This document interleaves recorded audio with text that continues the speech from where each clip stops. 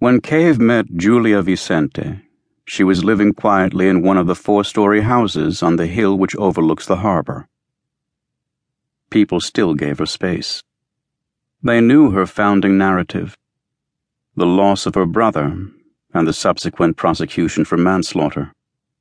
They knew more about those two events than the life that had followed, the long struggle to adjust to self-imposed exile on our side of things, the bouts of post-traumatic stress which made her work difficult, the disastrous marriages to bankers and minor celebrities, the failed film career, the eventual return to Autotelia to live quietly in a post-industrial port, which, though it reminded her daily of her tragedy, seemed at a safe remove from some other concept that frightened her more. She was a gaunt woman by then, tallish, full of an energy that rarely showed. A heavy smoker. She liked to walk in the gentrified dockyards, where art galleries were replacing ships and restaurants the old dock furniture. She had written 2 or 3 volumes of theater criticism and a successful novel. She had a daughter, 3 or 4 years old, from her 3rd marriage. Cave, a cultural journalist with a broad remit, took her to restaurants she claimed she was no longer able to afford.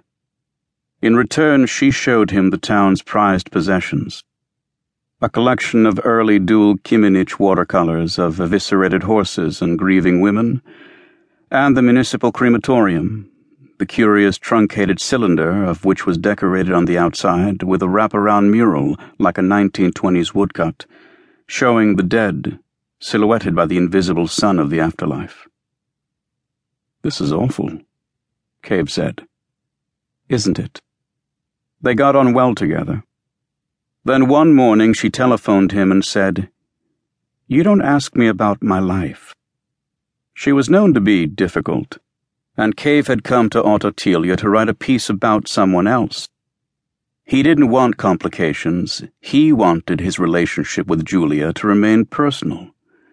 More importantly, perhaps, he felt emotionally disqualified by the central event of her history. He felt he had nothing to offer. All of this made him wary, so he replied, "No one likes to pry." "Are you dishonest or only naive?" she asked, and hung up. Perhaps an hour later he called her back. "I'm sorry," he said. He thought she would put the phone down again, but instead she said, "I don't see my brother anymore." That's a curious way to put it. I mean literally. For years afterwards, I saw him almost every day. He wasn't here, obviously, he was dead. But I saw him. She still dreamed of the event itself, if she said that word could be used to describe what she remembered. But I don't see him anymore. He's invisible now. I don't even miss him. He's just one of the fictions that live here. She was silent for a moment. Then she said, "I'm sorry, my daughter has woken up. Will you wait a moment while I see to her? Do you mind?" Cave said he didn't mind, and for some time all he heard was the child's voice, thin and distant at the other end of the connection. He began to think Julia Vicente had forgotten him. "Hello?" he said. If the child had turned out to be ill, he should ring off and try later. Instead he hung on, listening to that long, unassuageable, archaic complaint.